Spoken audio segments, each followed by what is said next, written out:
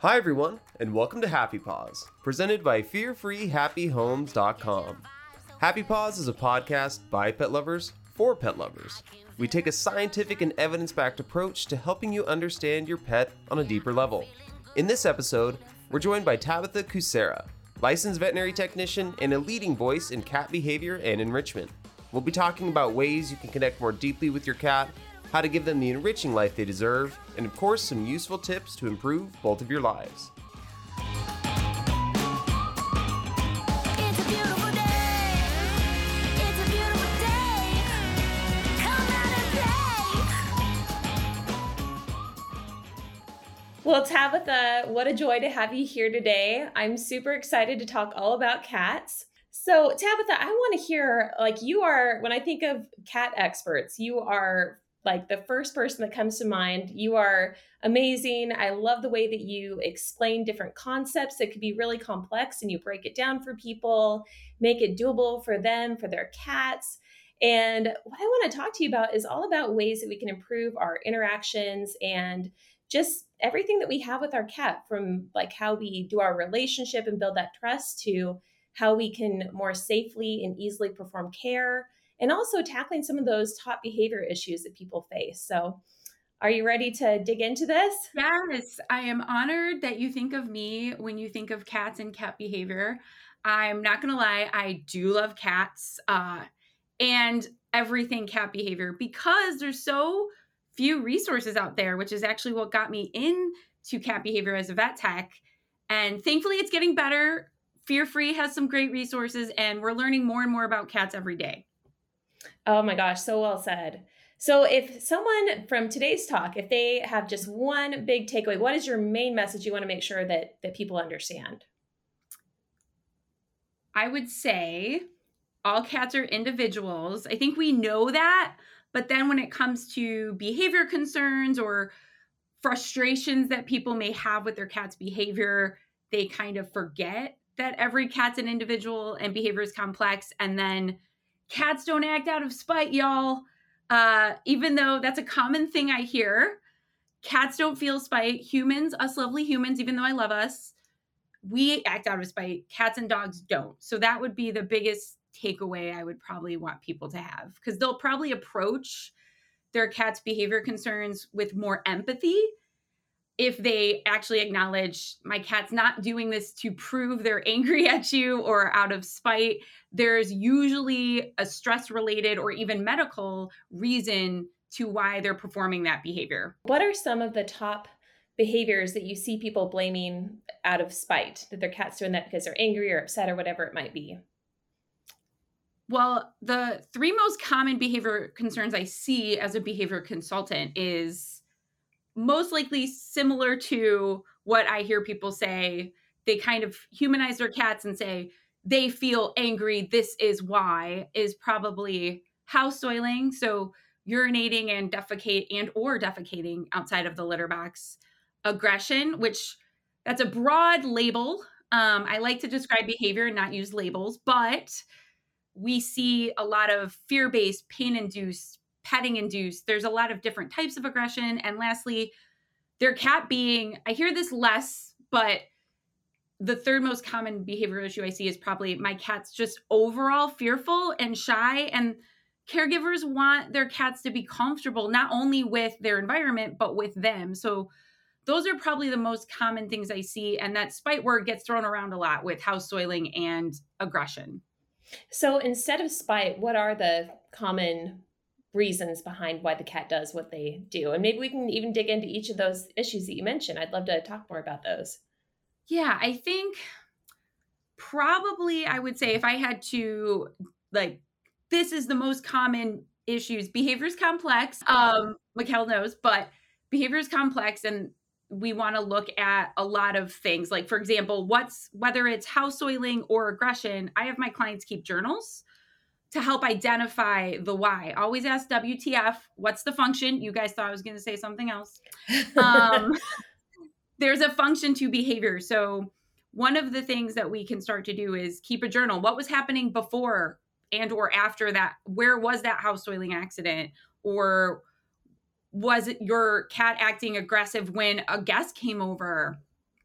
So I think a big part of identifying and resolving or managing those behavior concerns is identifying the why, which can be hard to do sometimes. And I think a lot of environmental and social factors contribute to those behavior issues. So some of the more common things I see: lack of enriched environment, stressors. And guys, stressors can be caused by a lot of things. My mom is awesome, but you guys, I still have quite a lot of stress. So this can include the interactions you have with your cat, but also outdoor sounds, the other animals in the home. We have to consider that. Another common reason I would see, this is more related to the litter box, but inappropriate litter box setup. So the cat's general litter box setup is inappropriate, which I think a lot of that information isn't really out there. So I understand why I see that so commonly. And then the last thing I would say is just lack of enrichment. So outlets for cats to be cats. They're prey and predator animals, and it's really important for us to allow them to attack and kill things, not real animals, but we can do that through puzzle feeders or wand toy play, interactive toys. I mean, there's so many ways to allow a cat to be a cat. So I want to dig into some of those topics that you talked about. So when it comes to a cat that's fearful and they're becoming stressed, so what are some of the main triggers? You mentioned some of those, some sounds, maybe certain people, they want their cat to be friendlier. Like, what are the I know that we talk a lot as trainers about socialization. Like, how does that impact how cats become? And what are some things that we can do about that, and how maybe that impacts cats today where there is that lack or that limited meeting of that need in terms of helping prepare them for later life? And, how can we help them in kittenhood and maybe even into adulthood if we already have a cat that's maybe sort of a shy guy or girl? So that's a great point as far as what can we do with kittens to help set them up for success. So we all know about puppy classes or puppy socialization. What we don't commonly hear about as often, which I don't know why, is kitten socialization or kitten kindergarten. Now, these classes aren't super common. We're trying to spread the word. I have kitten kindergarten classes. A lot of vet clinics are starting to have these classes, and trainers are starting to offer this service. But even if you don't have a kitten kindergarten class near you, when it comes to a kitten's key socialization period, which it is a little limited, it's 2 to 7 weeks, but it can spread to 14 weeks, which is because most of us don't have kittens at that age, unless you guys are fosters, which we love you, and you have an opportunity to really teach these kittens life skills, which is essentially what kitten socialization is. And that's when we expose the kitten to various types of stimuli in a controlled setting. So you're not just like, hey, friends, come over. Hey, bring your dog. Hey, kids, go pet the cat. I'm going to walk my cat by a horse. That's not, exposure is not socialization. So socialization is all about exposing your cats to different stimuli and things, but in a positive controlled setting. So that kitten should be exhibiting minimal to no stress. So essentially, that's why I say controlled. So in kindergarten class, for example, I do have I have kid friends of my amazing adult friends. And what they do is they just sit and color while the kittens are playing. So to start, that thing, which is a kid, that new stimuli, just sits at a distance. And then by the third kitten kindergarten class, the kid on cue, because they're great, and we practice this a lot to help set the kid up for success too. I say, run through the kitten kindergarten class. And then I might add, run through the kitten kindergarten class and be a kid, like yell bubbles or things. So we add that kid being a kid, so that kitten we pair it with good stuff, play, reward, like food reinforcers, lots of different things, while also assessing that kitten's body language to make sure that there's minimal to no stress. So kitten kindergarten, in a perfect world, every cat would go through some kitten socialization exercises, because again, that really essentially is life skills to help. The common things we hear, my cat becomes really anxious and fearful, and some cats can even start house soiling when they're caregivers leave, and that's not out of spite. And generally, it's due to the change in their structure and the change in their day.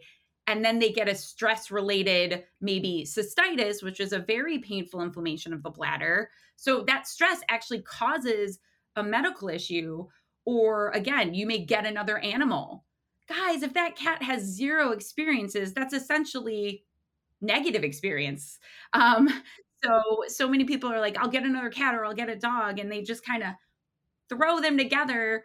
And especially if that kitten had no or negative experiences with other animals, or even guys with hats and beards and all these things where dogs tend to be fearful of. And it's because they had either no or negative experiences. So kitten socialization for all life skills will really help to set up cats for success for the majority of their life. And if you have your cat and you maybe adopted a 1-year-old cat, hooray, and they're out of that key socialization period, which is where they're learning about life, they're forming bonds, they may startle but recover quickly, but they can't stay that way forever, because just like with humans, you want them to not go in front of the bear. Fear does serve a response, just like I want to be afraid of cars and not run in the middle of the street. So if your cat is older than that, I think as far as ways to help set them up for success and maybe even manage or resolve some of these common behavior concerns is essentially identifying triggers. That's more with fear and shyness. So if you notice your cat gets scared when you bring your friend's dog over, you know what we're going to do? We're going to manage that and not put our cat, we're going to identify their triggers and not put them in front of their triggers if we can control it. And we're going to create safe places for our cat. Let's say I understand you may want to have friends over and your cat may have fear or stress when your friends come over. So I'm not saying don't ever let friends over, but let's create a safe space for your cat. Not only vertical spaces and hiding places, but actually, especially if there's aggressive behavior due to the fear or stress related to guests coming over, safety first and management.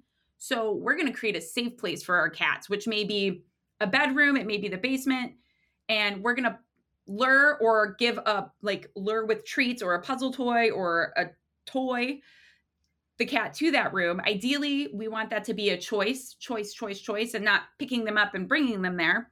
And then you're going to give them good stuff in there, maybe play some calming music to kind of drown out some of that stressful stimuli, close the window shades, and then again, give them something awesome like an interactive puzzle toy or interactive automatic toy that you just press a button. And what you're going to do is you're not going to only place the cat in there when the trigger's over.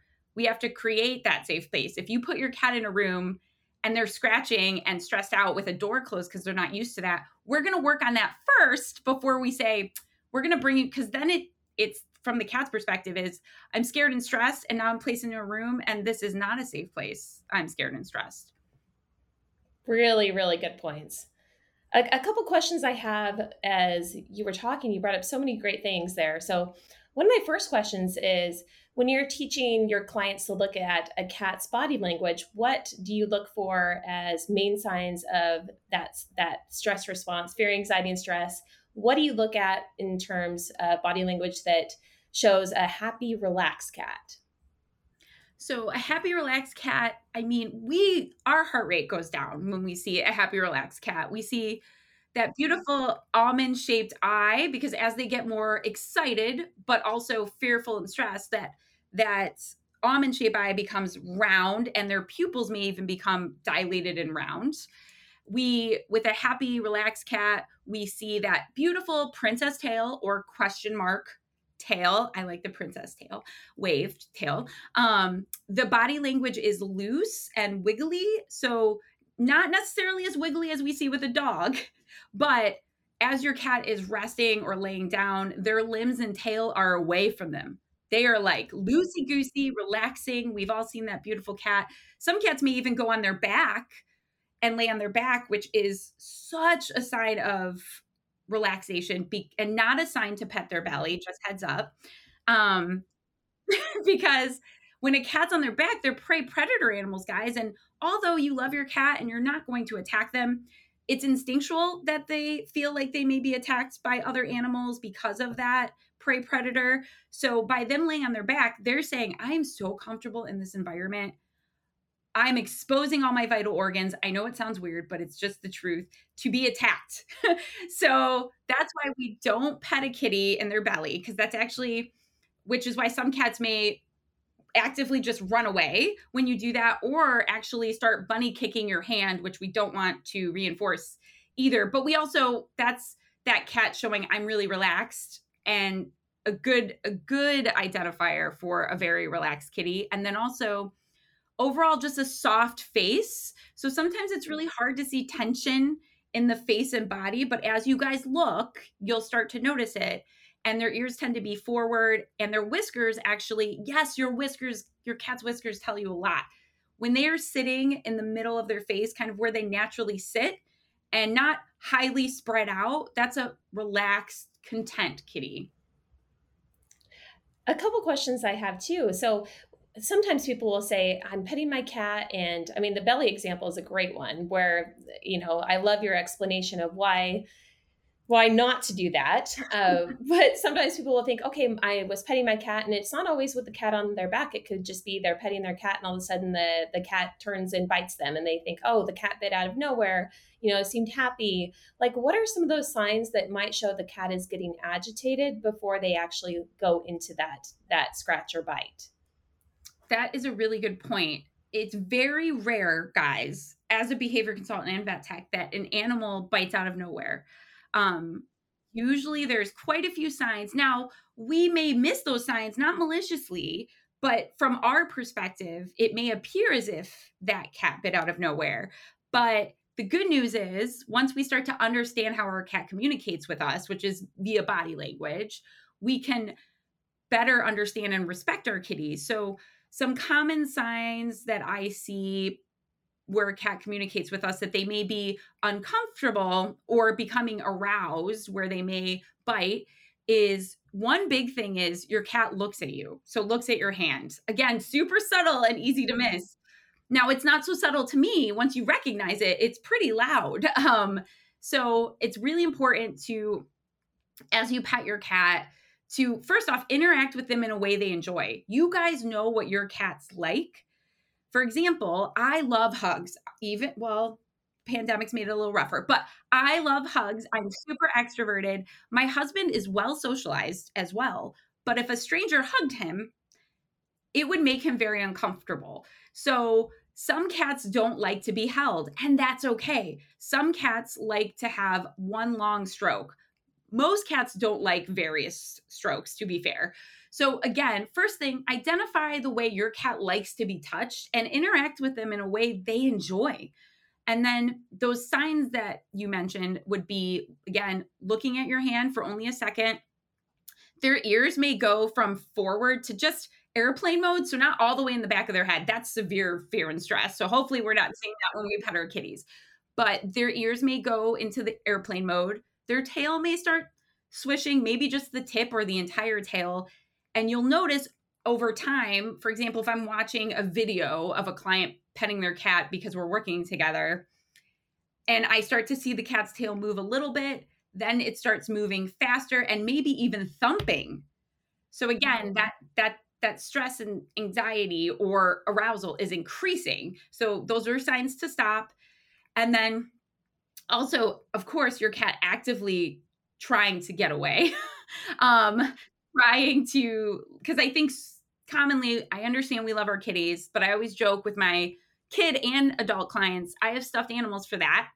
Like Mikkel mentioned, I have a unicorn stuffed animal in my office. Because many cats don't like to be cuddled or hugged.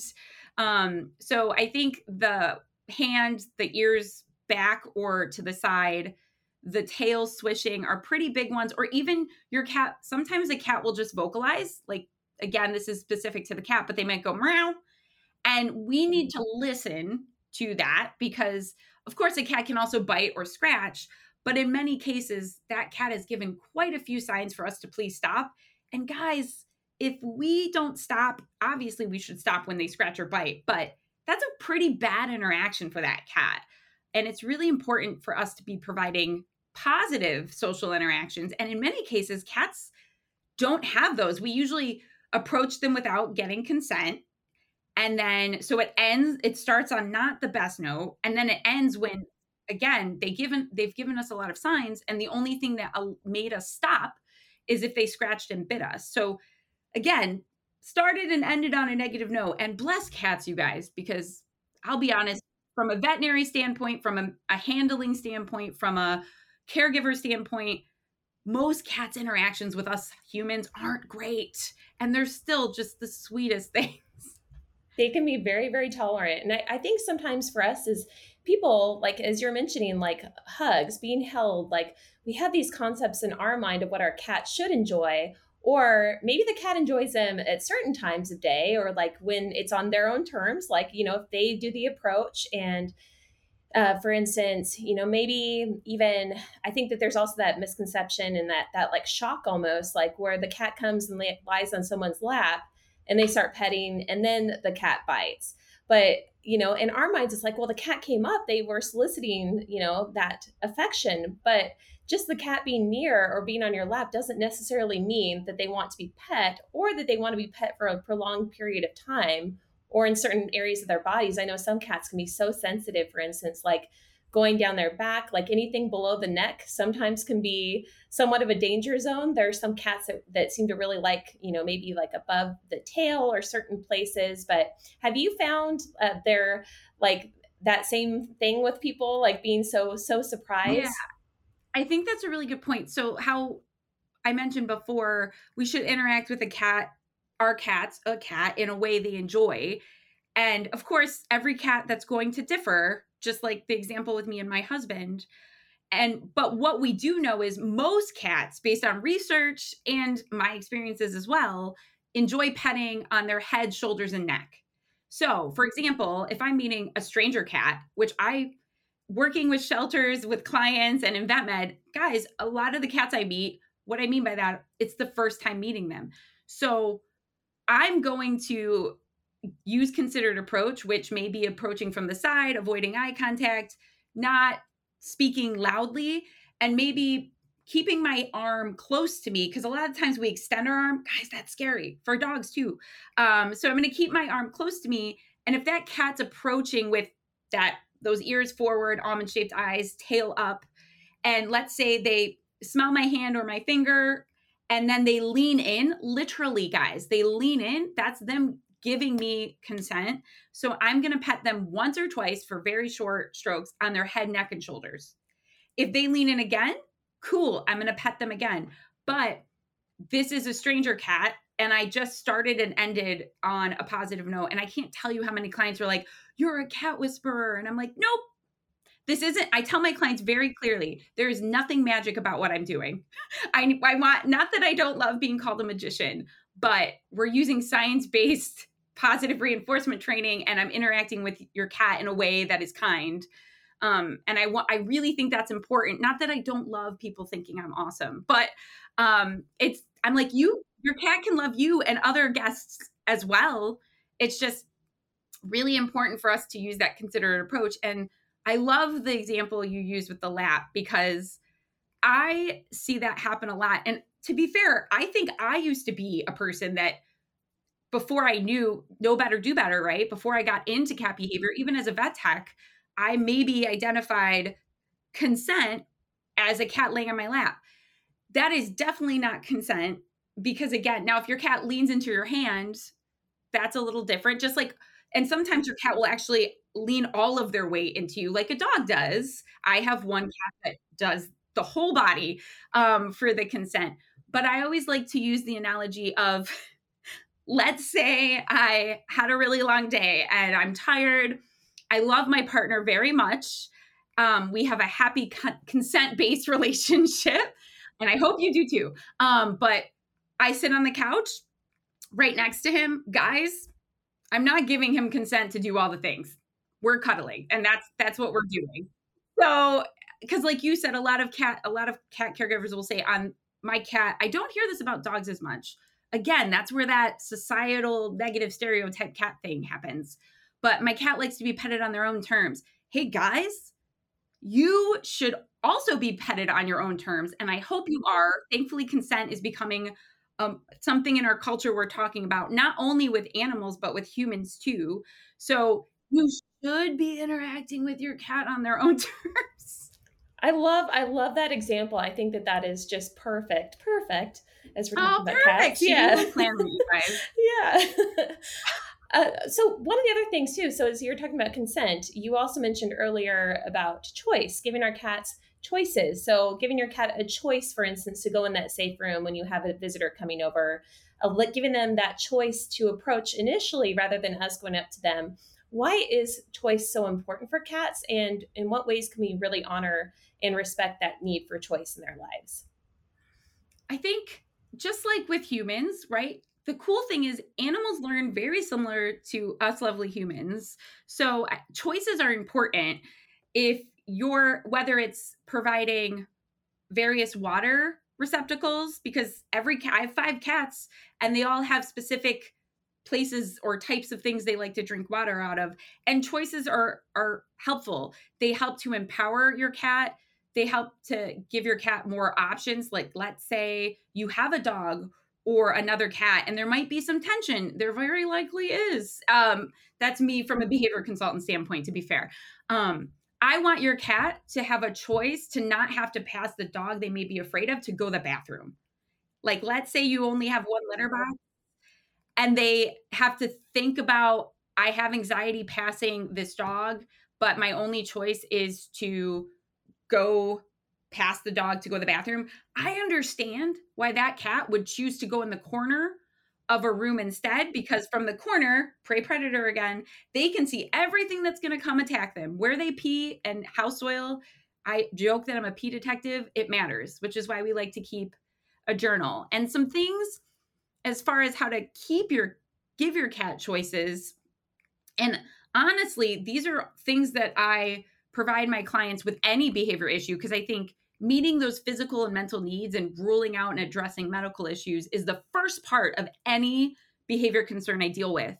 So I think providing your cat with a safe place, providing your cat with multiple and separate key resources. So what I mean by that is, we've all heard the, one box per cat plus one. There's a reason why that exists. There's quite a few reasons why that exists. A big one is choices. And we don't want the cats to have fighting over resources, which is so common. We want to provide your cats with play and predatory behavior. So play, puzzle toys, those things we were talking about earlier. And then those positive, consistent, and social interactions. I can't talk about that enough, because I think, especially with Fear Free, it's very common that cats do not like vet-related things. Cat carriers, travel, handling, gentle control. I don't love the restraint word. See, language we use matters. So interacting. The reason why is, especially as someone who learned quite a long time ago handling techniques, know better, do better, and interact and handle cats in a very different way, very rarely were we giving them choices or even assessing or respecting their body language. We were using a lot of force and what we would call traditional restraint, which wasn't great, which is why, if that's most cats' experiences, I understand why they run from the carrier and don't like the vet. The good news is there's lots we can do, even if your cat has had past negative experiences. So don't lose hope. I love that. So you mentioned Fear Free and that big difference. So even just language wise, when you talk about restraint versus gentle control, can you explain that a little bit more for our listeners? Yeah, it's funny because as I've gotten into behavior, I think I'm very aware of what I put out in the world, because I understand how it gets perceived. And sometimes it can get perceived wrong.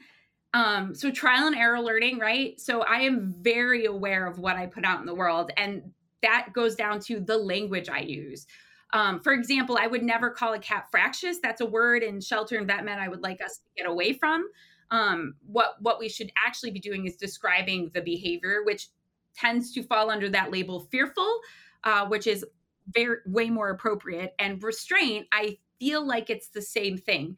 When you think of restraint, guys, let's be honest, I'm a vet tech. And when I think of restraint, I think of like a horror movie and someone being strapped down to a chair. I'm not thinking at all kind and compassionate handling.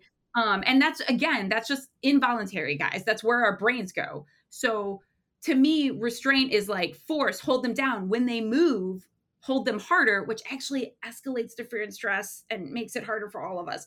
But again, these are things we know now. So instead, I like to use compassionate handling, gentle control, or even handling instead, because even if the human doesn't realize it, their approach to that cat is going to be kinder with the word handling. Just like if I saw a fractious sign on a cage or a note, like I, as a behavior consultant, would say, this is data. This tells me the staff is afraid of the cat.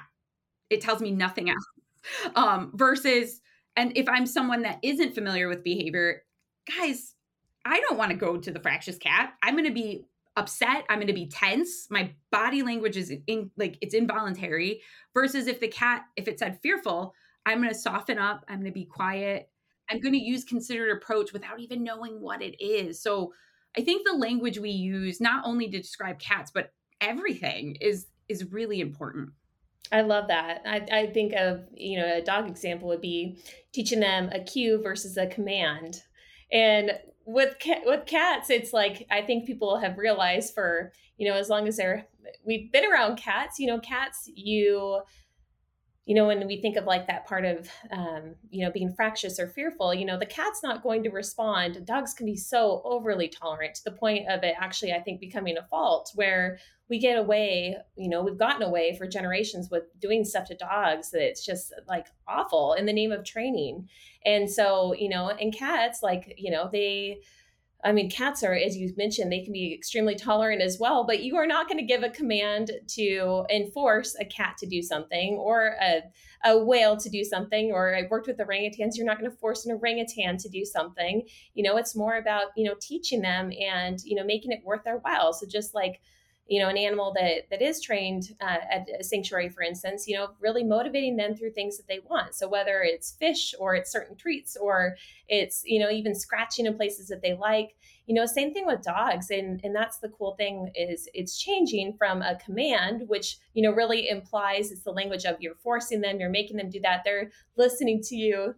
Yes, exactly. Yeah, do this or else. And a cue is like, hey, there's this opportunity to earn a reward. And so it's this taught behavior. It's a totally different way of thinking and interacting with your pet. And so I completely get that when you're talking about that with the cats. Another myth I commonly hear, which hurts my heart, that cats can't be trained. You guys, they are such intelligent creatures. I teach dogs as well, but I clicker train cats, which is a type of positive reinforcement marker training where we use a marker like a click, for example, to tell the cat, just like with a dog, to communicate, this is what I wanted in that moment, kind of like a camera. So I tend to use marker training, but cats are very, very smart. And I use clicker training in my behavior modification for aggression, house soiling, all of these common behavior concerns. And sometimes it might be more of a nuisance type behavior like destructive scratching, which in many cases that cat didn't have the appropriate outlets to begin with, because cats need to scratch. So again, I think it's really important to provide those things we were talking about and remember that cats can be trained, and guys, they're actually learning all the time. So every interaction we have with the cat, whether we are a shelter employee, a cat caregiver, a friend of a cat caregiver, we are teaching them stuff. So I know that's a lot of pressure, but it's also kind of cool because now that we know that, we can work to make interactions positive for cats and even teach them, like, if they are afraid of carriers, we can use behavior modification techniques to help them become not only more comfortable with that carrier, but to have a positive emotional response about that carrier. My cats are going their carrier on cue. They love it. My cats are harness trained and go for walks. Now, harness training isn't just throwing a harness on a kitty, because I see that happen a lot. We want to break it down into small steps and work with your cat. But just like with dogs, using aversives or types of essentially punishers, so things that the animal may not like, and this may be what I commonly see with cats is spray bottles. They are for watering your plants, guys, not for your kitties. Or yelling, hitting, scat mats, which, guys, people are so surprised these things exist. It's literally a mat that shocks your cat. What? But these things are out there. And if you don't know, I understand how you might use some of these tools. And the thing is, instead, we shouldn't be using those things that can increase fear and stress. They can damage the relationship with your pet. You love your cat and you don't want them to be afraid of you. And the other thing is, it doesn't teach your cat what you want them to do.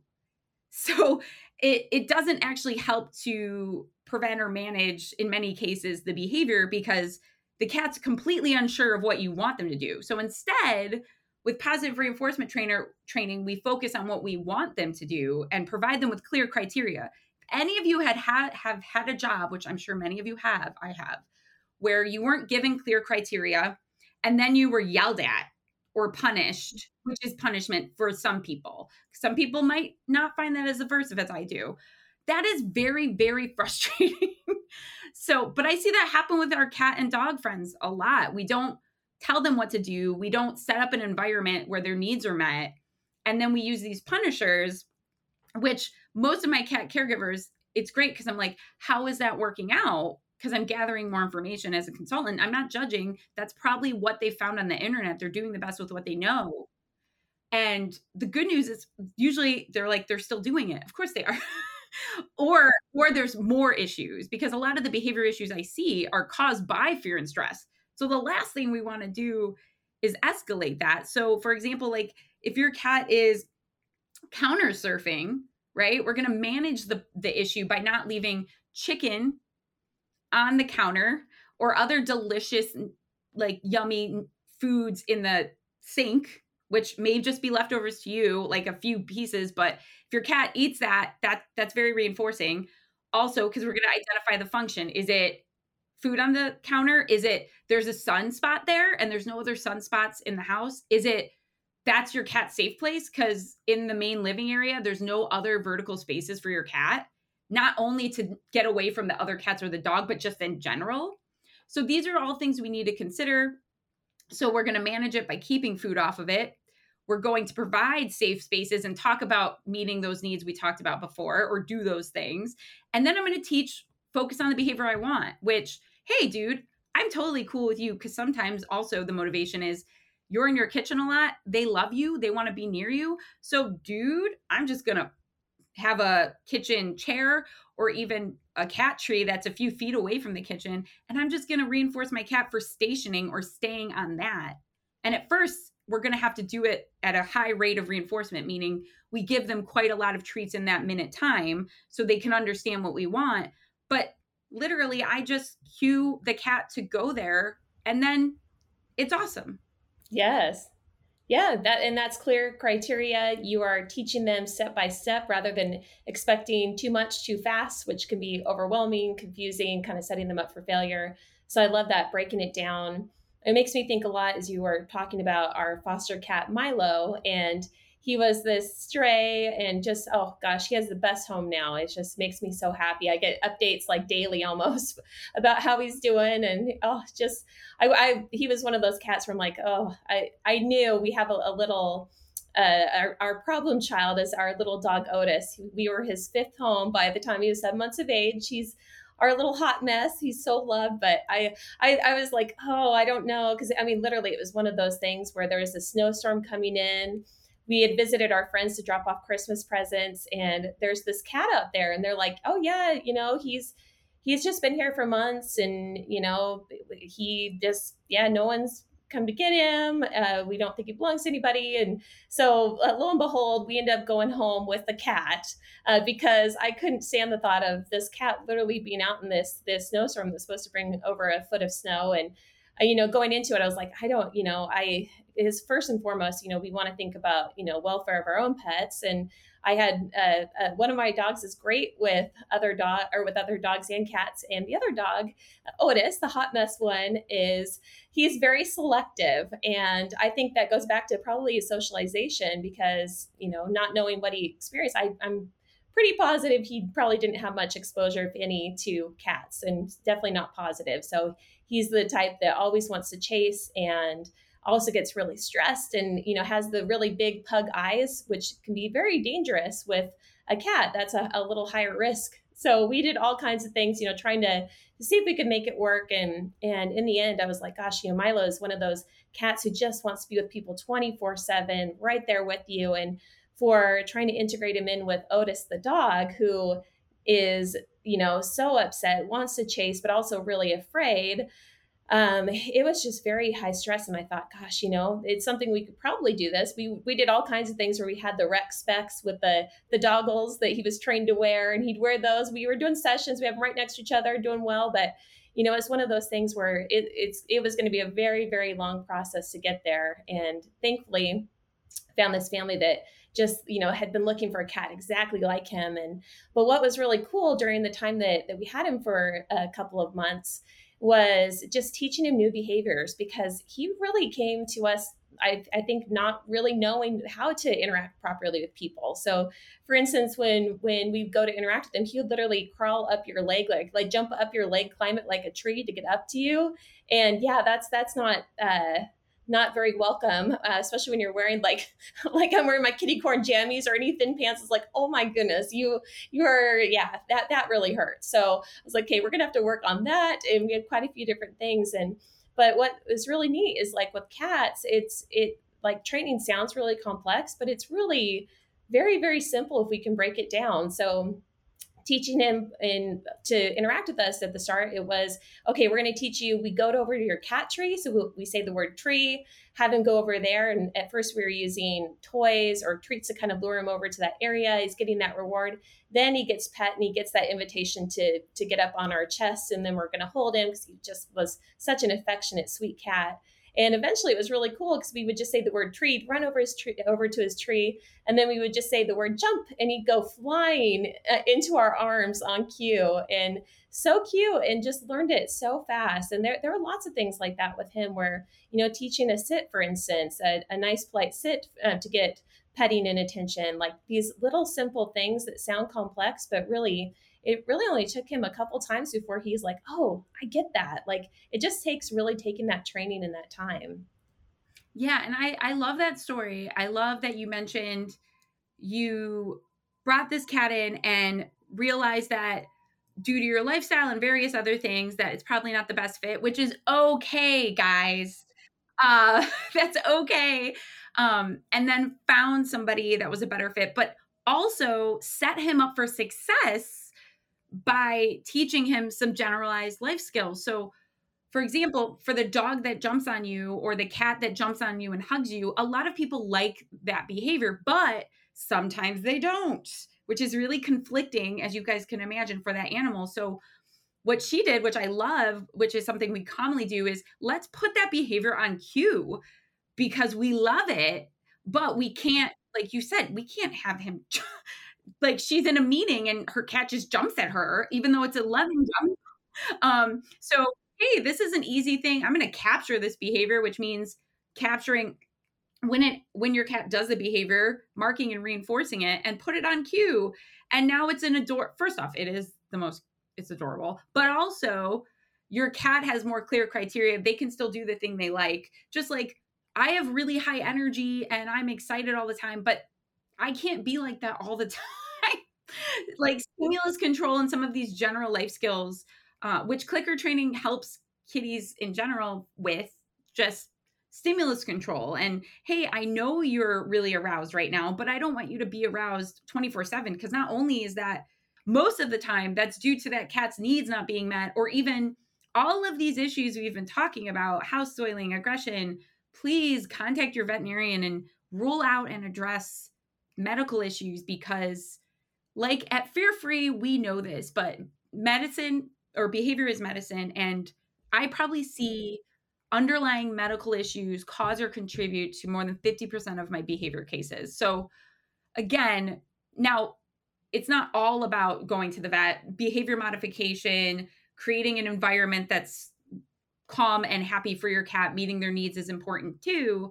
But so many of the times your cat may not like being petted because it hurts, or your cat may become aggressive because they hurt. Those are such common things. And unfortunately, pain in cats is very underdiagnosed, and we're getting better. But just like in humans, if you guys have chronic pain, I'm sending love to all of you. Everything in life is harder. Everything. And we really need to think about this with our cats, but stress too. All of you have stress. Let's be honest. It's okay. Let's kill that mental stigma stuff. And if a cat has stress, whether it's generalized all the time or situational, where when people come over or when I've party, again, there's so many specific triggers. When I go to the vet, we can do things to help, but we need to identify that that stress makes everything harder. Like your cat may not be getting along with your other cat, and it's not necessarily that cat, like something that cat's doing. Maybe it's that the other cat is just in a chronic state of stress. I'm definitely, I am, if I'm in a lot of dealing with a lot of stress, I'm definitely a little more snippier. I'm trying. I do my best, guys, but I'm human. I'm just being honest. The good news is I'm aware of it. Like I instantly say, because I'm dealing with an ankle injury right now, and I have recognized, because I'm so aware of it, which is the first step, that I'm a little shorter and I need a little more time to myself right now because of my injury. So we need to think about that with our feline and our canine friends as well. I love that. Really, really good points there. So when going back, a couple of questions that I have would be, so thinking about handling our cats. And so if you've talked to your veterinarian, your cat is a little bit, maybe they just are very sensitive with handling, for instance, and you need to do something like insulin injections, or you're looking at trying to keep their nails shorter, and maybe they aren't using their scratching posts as much as normal, which that in and of itself could potentially be a sign of pain or other issues going on, right? So what would be some ways that we could help our cats to be more comfortable with any in-home handling that we might need to perform? I think, because in many cases, there is something called cooperative care, where we literally means your animal plays a part in their own care. And again, that choice makes everything better. So one of the things I teach in kitten kindergarten is like cats are taught how to happily accept medications, how to happily have their nails trimmed. And this is something you can start working on right away, whether your cat's 1, 3, 11, before they need medications or injections. And I think it's a life skill. Many people do. To me, they're just fun training games or cooperative care. And if we're in the moment where, let's say your cat needs meds now, and we don't have time to maybe do some of that prevention stuff, what we can do is do what we can, which there are a lot of things in our control. So a few of the things I may do is I'm going to set up a comfortable environment. If I have to put flea prevention on my cat or give them an injection, so I'm going to maybe have a non-slip mat. I love bath mats. They're awesome. I may give my cat a treat before, during, and after. And what I'm going to do before that is make sure they like that treat. So that's that before part. I may put churro or another lickable treat. I think licking is also just a natural, relaxing behavior. So we can definitely use hard treats as well, at a higher rate of reinforcement. So giving more because we're doing something stressful, and that's got to be a good treat. I'm going out for burritos. I'm not going out for salad. You might find salad reinforcing, but I don't. So we're going to have really yummy treats ahead of time on a licky mat or even a plate. You could just spread that lickable treat really thin. You put it on the mat, your cat comes. So now already we have choice involved. I'm going to use considered approach no matter what I'm doing. Brushing, giving an injection, which means approaching from the side, not looming over my cat, not reaching over my cat's head. You guys, it makes a big difference. I'm going to assess their body language. And then I may start to touch the area before I give the injection, because if they're uncomfortable with that, they're going to be uncomfortable when you give the injection. And also from a caregiver standpoint, you guys aren't vet techs. So something I teach my clients are how to hold the syringe prior to actually adding a cat. You're already stressed out. You love your cats. They're probably dealing with some medical issue, which causes us stress. So if you're giving oral medication with a syringe, practice holding that syringe and giving it just in general without your cat. Practice holding that syringe with the insulin in it, and your vet will happily, most vets, we have you actually practice with saline in the hospital so you feel more comfortable without your cat, because that's a skill. I'm a tech, so it's something I learned a long time ago, but that's something that as a caregiver, it makes sense for you not to know how to do that. And for me to just say, do this without breaking it down for you as a learner isn't great. And then from our cat's perspective, you can also end on a fun note. So let's say your cat's a little too nervous in the moment to eat, because that's a sign that they might be a little stressed. What can we do in the moment to decrease stress right away? Because we can't control everything. At the end, we're going to do a play session with her favorite wand toy. Or a big thing I love doing is taking hard treats and tossing them against the wall. Or if you don't have carpet like me and have wood floors, that's even better. Tossing treats along the floor, because what we're doing is we're ending on a positive note. And if that's all we can control, let's take it, because more of those experiences are going to matter. And not only are they getting the treats, which is reinforcing, but the chase of the treats is very reinforcing. And that sound really gets cats excited because they're kitties.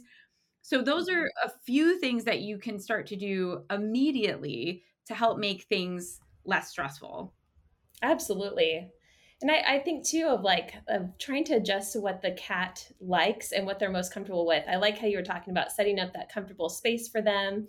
And I think back to Milo, I was working with him on nail trims, getting him used to different things like being pilled and just kind of helping prep him for life. And one thing with him is he was most comfortable with me holding him because he'd like to be kind of held like a baby. And that was the easiest way to do his nail trims, was where he was comfortable, and maybe I just did one or two and then we stopped. And if he was comfortable, we could do more. But I think sometimes we get it in our mind, we have to do everything right now. We're going to get it done, versus kind of going at their pace, not pushing it.